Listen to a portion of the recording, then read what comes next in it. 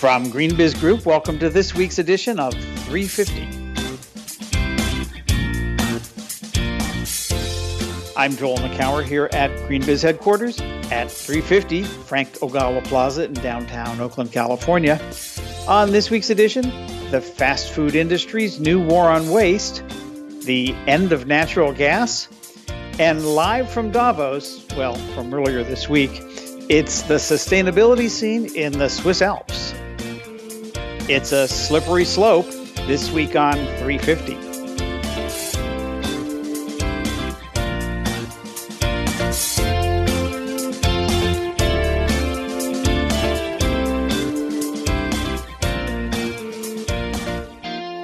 It's January 26, 2018. Welcome to this week's episode of GreenBiz 350. Joining me as always is editorial director Heather Clancy. Hey, Heather. Greetings, Joel. How is life on the right coasts? It is excellent. A beautiful sunny day today, and things are going well. Glad to hear that. It's another momentous week in the world of sustainability. We'll talk a little bit about what's going on in Davos later on in the show. But had this Trump administration decision on solar tariffs, and it's caused a lot of consternation about, is this the demise of the U.S. solar industry or just a little cloudy day? So, yeah, it seems like we cannot go a week without some misguided decision on the behalf of the Trump administration.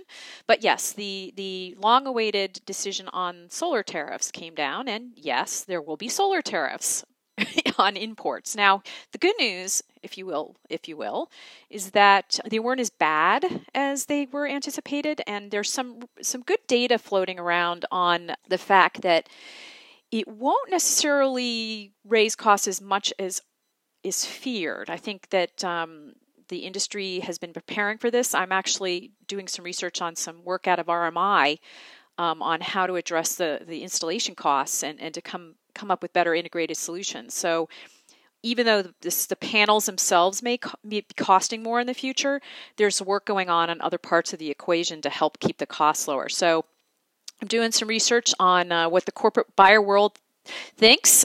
Stay tuned on that. But honestly, I think the biggest impact might be in the jobs space, ironically.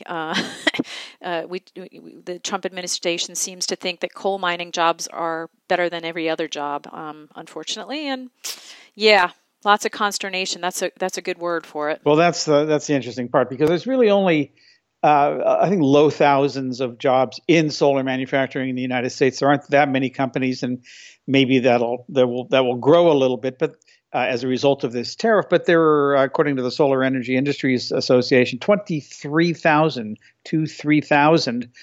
jobs in solar in the U.S. altogether that this would lose. I mean, there's hundreds of thousands of solar jobs, but 23,000 of them could go away as a result of this. And these are installers and sellers and engineers and others that are beyond the manufacturing of the actual solar cells, but how do we get these on the roofs? And so that's the curious part in a curious time, why that decision was made, because it could have some significant job reduction implications. Yeah. And, and I will just, I'm in the good news. I'm in the good news mindset right now, but it is also the imports. The tariffs do kick in after 2.5 gigawatts of imports. So again, could have been way worse, I got to be honest. So who knows? And I love the ingenuity that's already being expressed on the part of the industry on, okay, you threw another obstacle in our way, we're going to leap over it really, really well. So I'm keeping my fingers crossed and toes and so forth, but I'm already hearing good things on that front. Well, great. I love your optimism. And on that optimistic note, let's move over to the Week in Review.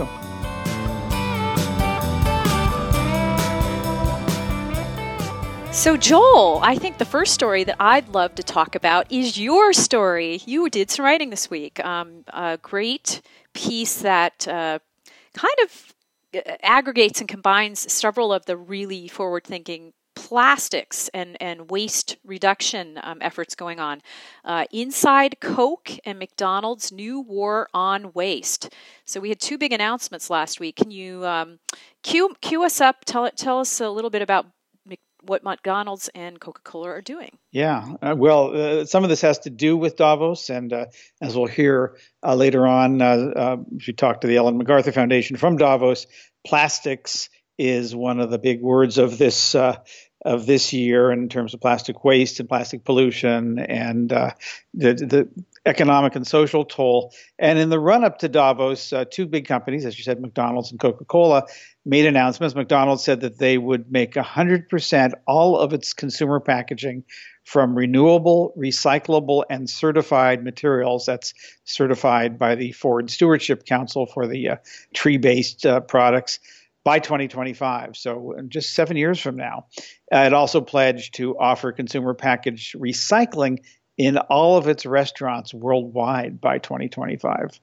It's pretty remarkable because recycling is only available in about 10% of their restaurants globally, and of course, a lot of that has to do with the local recycling infrastructure and all of that. So they have some work to do on that front. And then a few days later, Coca-Cola announced an initiative called World Without Waste. I love that when they name the goal, which is exactly what that should be.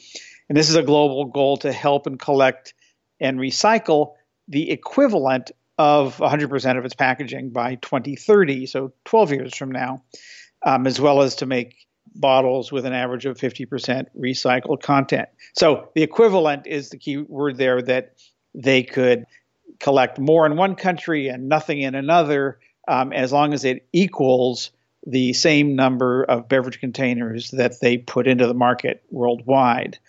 So those are pretty big deals. And Mukhtar Kent, the CEO of Coca-Cola, spoke this week in Davos talking about this. So having a CEO use his time on the world stage at the World Economic Forum to talk about plastics and recycling is a pretty big deal. So yeah, this is interesting, and I spent some time talking to both companies, and thought I'd play a clip of my conversation with Francesca DiBiase, who is both the head of global supply chain and head of sustainability for McDonald's. And that's an interesting combination right then there as well, that the head of sustainability also oversees supply chain. McDonald's, like most companies, has the overwhelming percentage of its environmental impacts in its supply chain, so that kind of makes sense. I asked her to just give a little backstory about how this came to be. And here's what she had to say. We've been working on things like packaging and recycling for over 25 years. I mean, you're in the industry, you recognize that we started our work 25 years ago with Environmental Defense Fund when we first started talking about removing the foam packaging for our burgers at that time. And so now, the last 2 years, I would say, we've been working on the turnaround strategy for the company.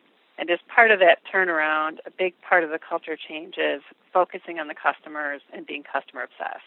And when we asked our customers, what's the biggest environmental challenge that you'd like us to address, they said packaging waste, which seems maybe surprising, but probably isn't, because it's the most visible thing for us as a company. At the same time, we as a company feel like we have the opportunity and, quite frankly, the responsibility to take action on some of the most pressing environmental challenges in the world and use our scale for good. So when we have an announcement that customers are telling us that it's critical for them and it's important for our brand as well, it just seems like it's an opportunity for us to address an issue that we share. It's also, I would imagine, that a big brand that you are have been under a lot of pressure from the activist front and maybe even from the local government front around the world to look at the waste issue. Has that been a factor? To be quite frank about it, we haven't gotten that. And a big company like McDonald's, for us to be able to make a statement like this and get a strategy behind it and work with organizations like the Environmental Defense Fund and WWF and FSC, we've been working on this for over a year. So I think maybe are in a little bit different perspective. We haven't had that pressure. When we look at the environmental impact of our packaging, it's about 6% of our environmental footprint. So certainly something like beef would be much larger, although obviously this is 6% is a large amount. But we haven't felt that same level of pressure. So Joel, I'm always like you heard me earlier. I'm the optimist, right? I believe when big companies like this do something that it's important. But I did see a little bit of flack and like, oh, this isn't enough. I saw some of the commentary on the piece, and I'm just, is this, context wise, are these goals enough? Enough for what? I mean, it's not, no one company can solve this problem on their own. But one of the interesting things that's going to happen from all this, as I said, the recycling infrastructure doesn't exist in a lot of the countries where Coke and McDonald's do business. And for them to accomplish the goals that they have, recycling all their packaging or the equivalent, is going to require that they partner not just with the municipalities and other public agencies, but also with other companies. I mean, one should be looking at Pepsi and Burger King and everybody else who's in their space. They need to get on this too. And so to the extent that these initiatives cause recycling infrastructure to be created, and to do that requires getting a critical mass of companies in a given jurisdiction to start doing this stuff as well, this could be a catalytic kind of initiative. And so, yeah, I mean, no one company can solve these huge problems, marine plastics being the one in this case, or certainly one of them, all by themselves. But I kind of like the bold, audacious vision of these commitments. I think that's important. So, Heather, I know you like this piece that James Murray from Business Green wrote called "Is the DNA of GDP Evolving?" And this also stems from the Davos. Yeah, I like this piece because it really does point to one of the biggest issues that the sustainability movement faces, which is that, as you look at a business, the traditional measure of impact, of growth and so forth is the gross domestic product. Every country reports on it, every city, every community. And there was a great development out of Davos this week. The latest edition of the World Economic Forum's Inclusive Development Index. It showcases a little bit a twist from traditional measures in that they're looking at growth, if you will, along some different metrics now. After decades of prioritizing economic growth over social equity, we've seen that this leads to, income inequality and so forth. The new index is looking at this, what they perceive as a flaw, and they're proposing an alternative to the gross domestic product measure, the GDP measure, one that includes pillars like inclusion and intergenerational equity. So, like, how will this affect the world in the future, and will it disproportionately harm a future generation? So they're looking at yes, the conventional measures, if you will, the labor productivity, employment, a healthy life expectancy, but they're also layering in things like poverty and wealth and income inequality and environmental metrics like public debt, the carbon intensity of that GDP and so forth. So, when you see an organization like this starting to talk about growth in those kind of measures, it does, to me, signal a turning point. And James James points the irony of this in that about in the year 2000, the Davos crowd used to call this sort of thinking anti-capitalist, but in any way, it demonstrates and showcases that they're trying to look at these measures on a different scale, if you will.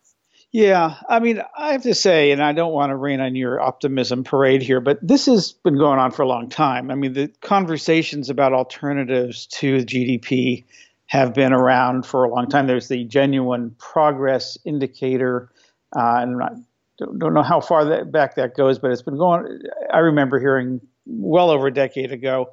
In fact, the state of Vermont in 2012 passed a law mandating the calculation of what they call GPI, and it's been estimated in other states, Colorado, Massachusetts, Oregon, some others. And then, of course, there's the Gross National Happiness Index that the nation of Bhutan put in their constitution in 2008. And so, I get it. I think it's critically important that we've been probably measuring the wrong things for a long, long time. Paul Hawken has a great line that says, we're stealing the future, selling it in the present, and calling it GDP. Because we're measuring basically, the extraction of things from the biosphere. We're measuring all the things that happen as a result, but not really measuring the externalities, or not measuring the things like childcare or volunteerism or things that arguably make us a better world. So I love this. I hope it works. I have to say that, the cynical old man in me says, I've seen this movie before, and it's always sort of has the same ending. So sorry about that. Yeah, I think I'm going to just push back again and say this is in Davos, and that's where the CEOs of the world are. When you have, with all respect to Vermont, I'm not sure that many CEOs spend a lot of time there. And when you have actors on the world stage talking about this in a place where, CEOs are with their peers and they're on the ski slopes or whatever, and they're talking, I just feel like the level of visibility on this hit a different point. Yeah, no, I said it before a few minutes ago. I'll say it again. I love your optimism. I hope it happens. But let's move over to another, I think, pretty optimistic story, certainly provocative one by our friend Danny Kennedy, who's the managing director of the California Clean Energy Fund, CalCEF. The end of natural gas is near. Now, this is certainly kind of contrapuntal to the conventional wisdom, which is that natural gas is now it's cheap and ubiquitous thanks to fracking. It's going to be around for a long time, and it's this bridge fuel from the fossil fuels, from coal in particular, to renewables. He's saying that that's actually not turning out to be the case. In fact, it's kind of a bridge fuel to nowhere. Yeah, and he uses this as main argument, the big layoffs late last year at Siemens and GE. Both of them took big whacks at their gas turbine making operations, right? So they have these big businesses and they're laying people off, sort of an indicator that they're not expecting there to be new natural gas power plants and turbine operations and so forth. So what I loved about this piece is the traffic of commentary about it. There's a ton of opinions, and on both sides actually. Some individuals just saying right on, others suggesting that being that Danny's in California, that he might be smoking a little too much of something. But I think one of the things that I wanted, and I didn't realize, but that Danny was also the co-author of a piece a couple years ago called "The End of Coal is Near." And he got just as much, or probably even more, flack and ridicule for that article. But I think by lobbing this out there, he's getting a lot of people thinking about something that maybe they need to be thinking about more. So, loved it. And isn't that all you can ask for a nice piece of journalism or commentary? Absolutely. Get people talking and thinking.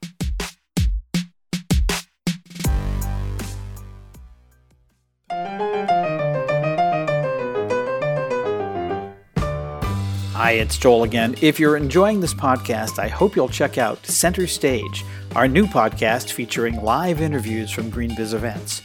You'll find conversations with notables like Paul Hawken, Annie Leonard, Janet Napolitano, and executives from a wide range of companies. Check it out. Go to greenbiz.com/centerstage or wherever you get your podcasts. So as we said before, this is World Economic Forum week in Davos. And amidst all the conversation about trade and taxes and Trump, there's some conversations about sustainability. And we talked to a couple of people about this who are in Davos this week. And I'm going to play a couple of interviews that I had the chance to do. The first is with Rob Upsimer, who's the Systemic Initiatives Lead at the Ellen MacArthur Foundation. Ellen MacArthur Foundation, as you probably know, has been the big proponent of the circular economy, a great partner of GreenBiz, and Ellen and others have been at Davos for a number of years, and they did a couple of things this year, and I wanted to talk with Rob about that. So here's what we had to say, and I want to warn you that via Skype across the Atlantic is a little bit of breakup. It's not as high quality as you'd hope, but it's quite audible.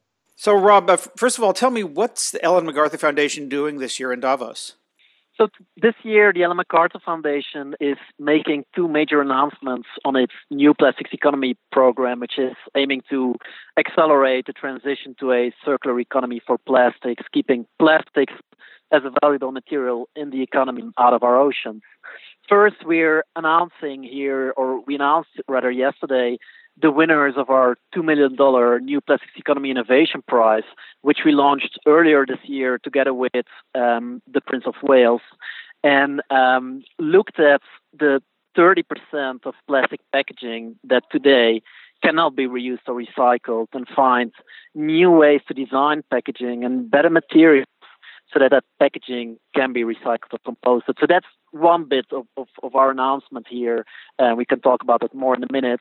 And then the other bit of our announcement is that yesterday we also announced that there's now 11 companies, global consumer good brands like Unilever, Coca-Cola, PepsiCo, Walmart, and a number of others, have now all committed to only use 100% reusable, recyclable, or compostable plastic packaging by 2025. And many of them have also included a significant recycled content target, which is also really important, aside from designing your packaging to be reusable or recyclable, also using actual recycled content to create demand for, in the end, collection and recycling services, including Evian's commitment to use 100% recycled content in all their bottles by 2025. So, Rob, why do you think plastics has risen to the level where it's now one of the focuses at Davos? You know, if you look at the issues around plastics and plastics in the ocean, I think, you know, it's been for a long time intuitively clear to many people that plastics is, while they deliver many benefits and are convenient and deliver great functionality, they're also an archetypical example of our current linear take, make, dispose model. It's extremely wasteful. It ends up as pollution in the environment. But what we didn't have until a few years ago, really until 2-3 years ago, is an understanding of the scale and the extent of the issue. And we came here 2 years ago at the World Economic Forum in Davos and ran the numbers on the global plastics economy. And what we found is that, on the one hand, if you look at plastic packaging, of all the 78 million tons of plastic packaging being produced each year, just 14%, 14% of that gets collected for recycling, and even less of that, just 2%, gets recycled at the same quality into new packaging. So that's 2% closed-loop recycling, and that's 40 years after the introduction of the famous recycling symbol. And on the other hand, we found that 1/3 of all the plastic packaging leaks in the natural environment. So out of all 3 pieces of plastic packaging put on the market any second, one of them ends up in the natural environment. And in fact, so much plastic ends up in our oceans that by 2050, we could have more plastics than fish in the ocean. And these statistics, when we brought them out, and there's been other similar ones that others have brought out in the past 2 to 3 years, were really quite of a shock to many people. It also became, that report that we launched here in Davos became the most mediatized and most quoted report that was ever launched at Davos. And I think that understanding of the scale of the issue again, through our research and through the research of many others, is something that has really catalyzed action and raised the awareness of the public, of the media, and ultimately of the industry and government around the world. So let's talk a little bit about some of the innovation award or prize winners. You gave out $1 million, I guess, distributed among these 11 winners. Was that the deal? Yeah, so there were $2 million distributed among the 11 winners, and the prize was actually split in categories. There was a design challenge with $1 million of prizes and a materials challenge with $1 million of prizes. And the design challenge looked at how can we redesign the format of packaging or even the delivery model, the entire delivery model, so that we don't generate plastics waste. And just to give one example of what inspired that, if you look at a beverage can, actually, a beer can, it was 20, 30 years ago that tap you pushed to open the can, that used to come out, and that was very often littered, almost never recycled. And then the simple design change of changing the design of the can to the one we know today, where the tap stays on the can if you open it, that saved over 1 million tons of aluminum ever since, and massively reduced that littering issue. So that was just one example of the power of design, and we sent that message into the world of what could be similar examples in the space of plastics, and we found examples like, for example, we had 2 winners on coffee cups. One that redesigned the single-use plastic cup as we know it into with an origami-like folding technique that enabled to have plastic to have cups that are fully paper cups and that don't have the unrecyclable plastic lid by this folding technique. And we had one that reinvented the entire model and looked at how can we work out a system with reusable coffee cups that is still very convenient, that is still very easy to use, and that provides an incentive to people to actually do it. So these were the top innovations in the design challenge. And then in the materials challenge, that was a little bit more technical, and there we looked at, in particular, multi-layer packaging that is unrecyclable. So that's, for example, think about a crisp bag.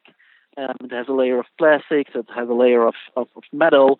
These are combined, and because they're combined, they cannot be recycled. And there's tons of examples like that with different types of plastics being combined, and hence, because they're combined, they cannot be recycled.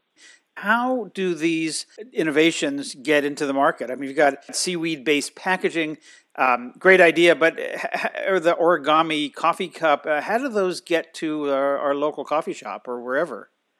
Yeah, that's a fantastic question, and that's why, when we thought about setting up the challenge, we didn't want to just hand out a dollar cash prize, because at the end of the day, even with a few $100,000 of support for each of these innovators, that doesn't necessarily get you to scale. So what we've done now, all these innovators have now entered a 12-month accelerator program, and they're actually now starting today here in Switzerland, starting a 12-month accelerator program to get their products from ideas to actual marketable products. And we'll get them in touch with experts. We'll get them in touch with all the industry participants of the New Plastics Economy Initiative that we're running, the 40 to 50 major industry players. We'll give them advice and help them that way to scale their product from idea to a marketable product.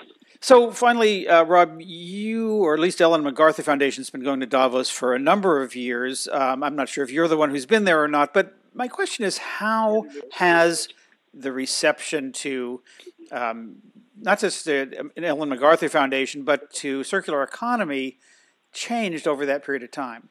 Are people listening more? Oh, absolutely. It's changed massively. We started out 6 years ago where we launched the first major Ellen MacArthur Foundation report, where we quantified the economic opportunity of the circular economy together with McKinsey. And at that time, it wasn't, circular economy wasn't really a topic it wasn't really a topic anywhere in Davos, and we started out very small. And this year, there's a number of different sessions around circular economy. The topic is very much on the agenda. We also see that it isn't a side topic for many of the companies. We see the CEOs engaging directly in this level. We had an event yesterday to announce the prize winners. We had the CEO of Coca-Cola speak at that event, for example. So we really see it's gathered massive momentum, and it's become a CEO topic, which it absolutely needs to be. Well, that's great to hear.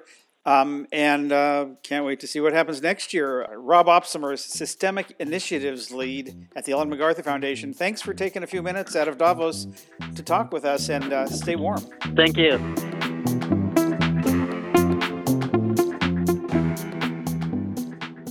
The other person I talked to in Davos this week is an old friend of ours, Kevin Moss, who's the Global Director of the Business Center at the World Resources Institute.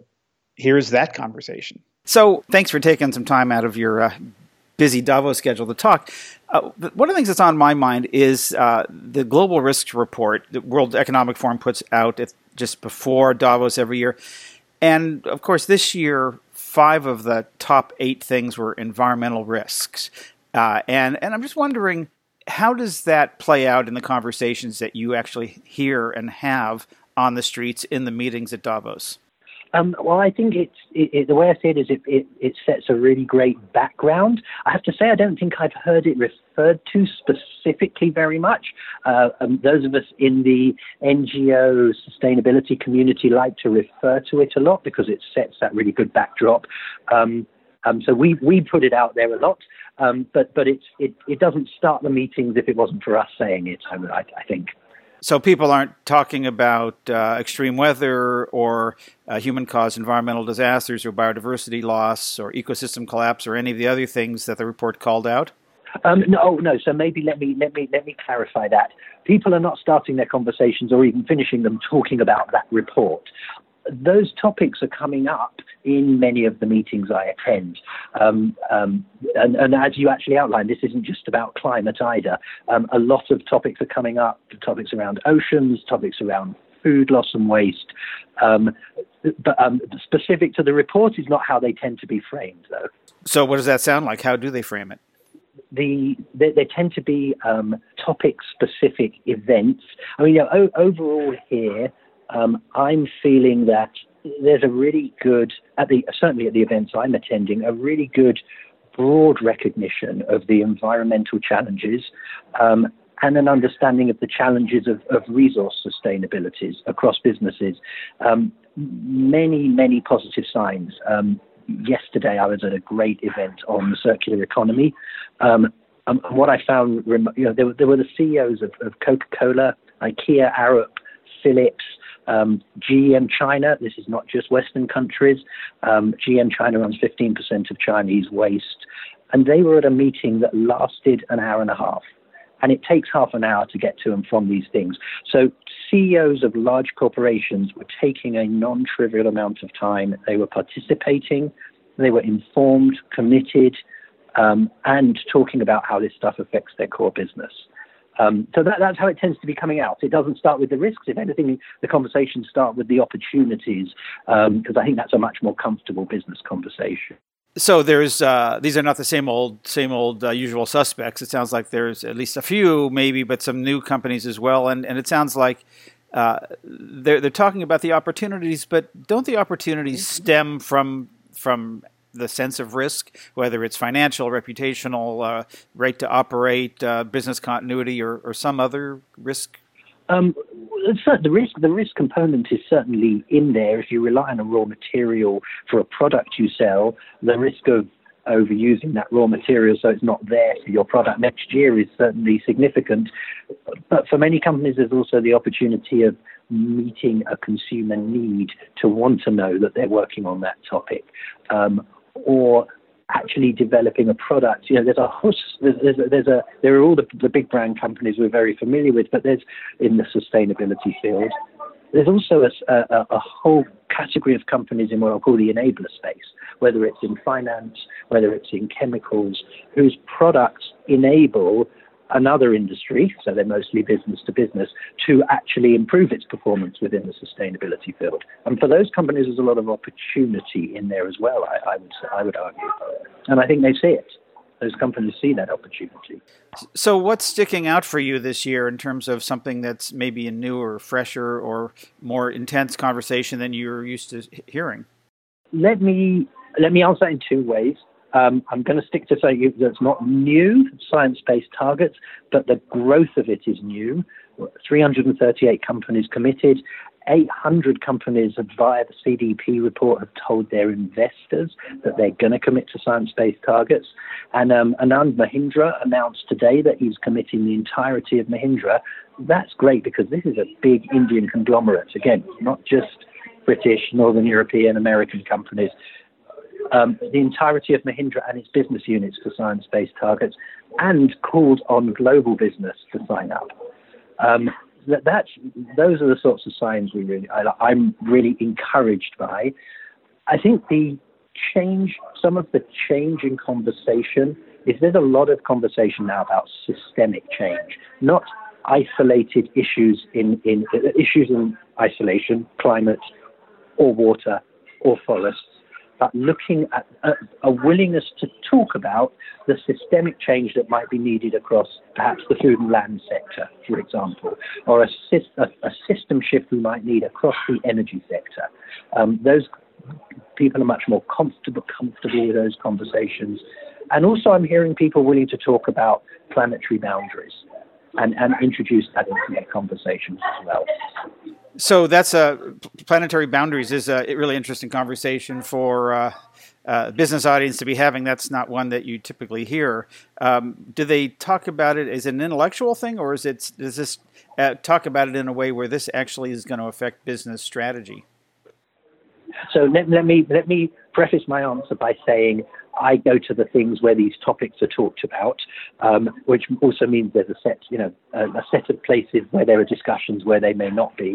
But the businesses that come to these meetings are now willing to talk about those topics and talk about them as they affect or could affect their strategy in the future.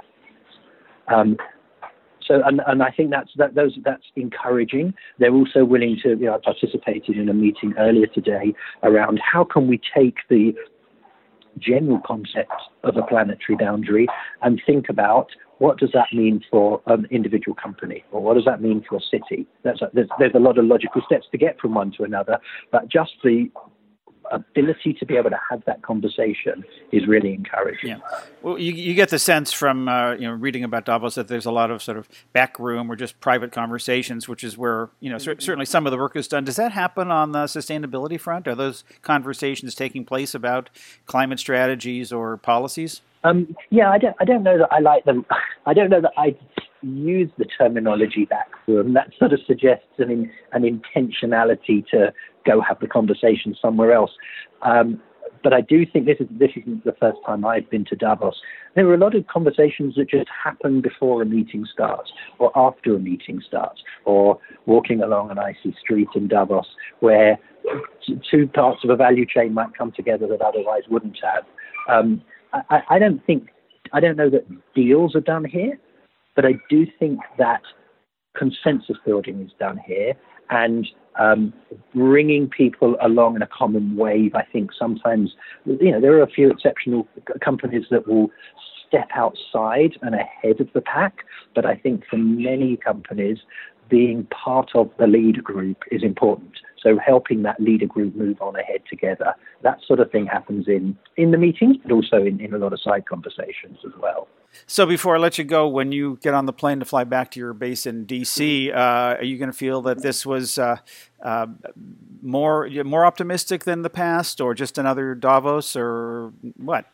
Well, so I'm not in a position to say compare, so I'm afraid, because this is my first. I am going to balance, that was mostly a positive spin, and there's a lot of positive things that are part of here. That doesn't mean, though, from my perspective, we haven't got a long way to go.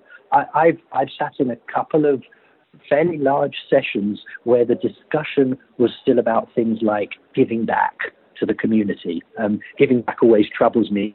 Suggests that the main business over there somehow takes away, and therefore you take a bit of that profit and you give it back.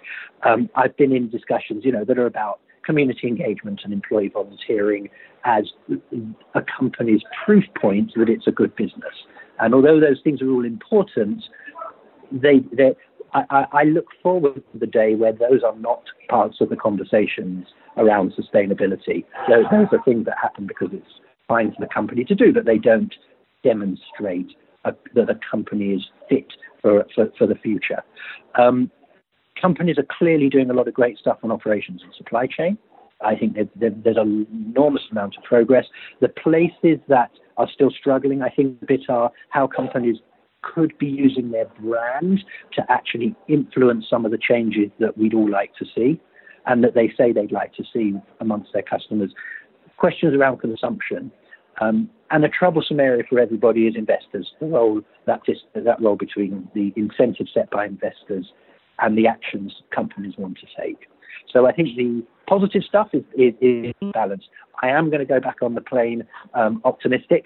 I am going to go back on the plane thinking it was a trip that was very worthwhile. Great to hear. Kevin Moss, Global Director of Business Sustainability at the World Resources Institute in Washington, D.C. Thanks for taking some time, Kevin. Joel, thank you very much. Appreciate the opportunity. And that's our 350 podcast for this week. Go to greenbiz.com/350, and you'll find more about the organization, stories, and events we've mentioned in this episode.